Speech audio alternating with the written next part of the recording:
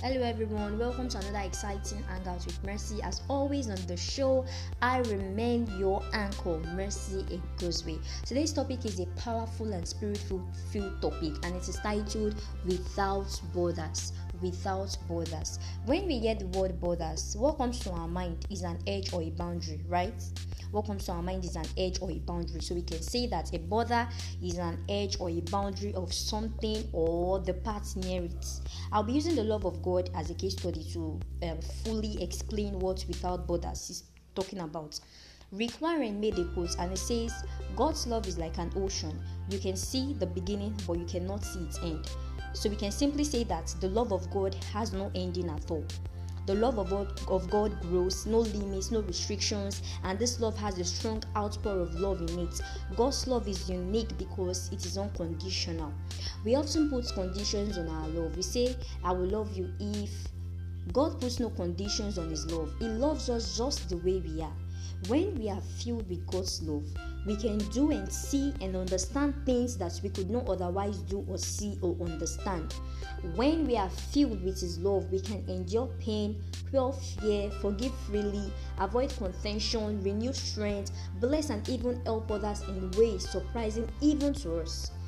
Dwelling in the love of God is the key to maintaining your cool under pressure. Do you know that? Knowing God's love helps you because you know that God will find a way to make things end up good. He can turn an impossible situation into a good one.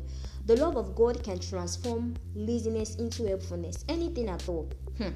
There are just so many things embedded in this love. A write-up says that we can use John 4 verse 7 to 8 to think of love as electricity. While thinking about that, I came to the conclusion that we are powered by God's love flowing to us, that same power then flows out of us into the world around us. The circuit is then complete when that power is used to draw others closer to God.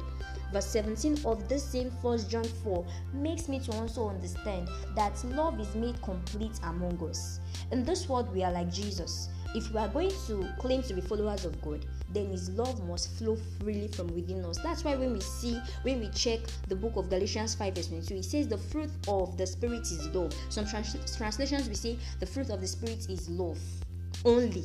And then it starts adding the peace, the joy to it. But the first spirit we should have is what? Love.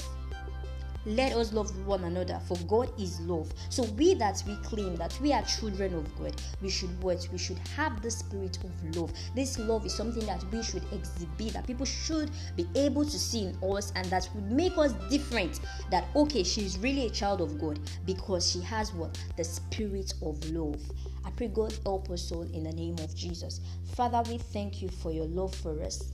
May we constantly be reminded of your steadfast love.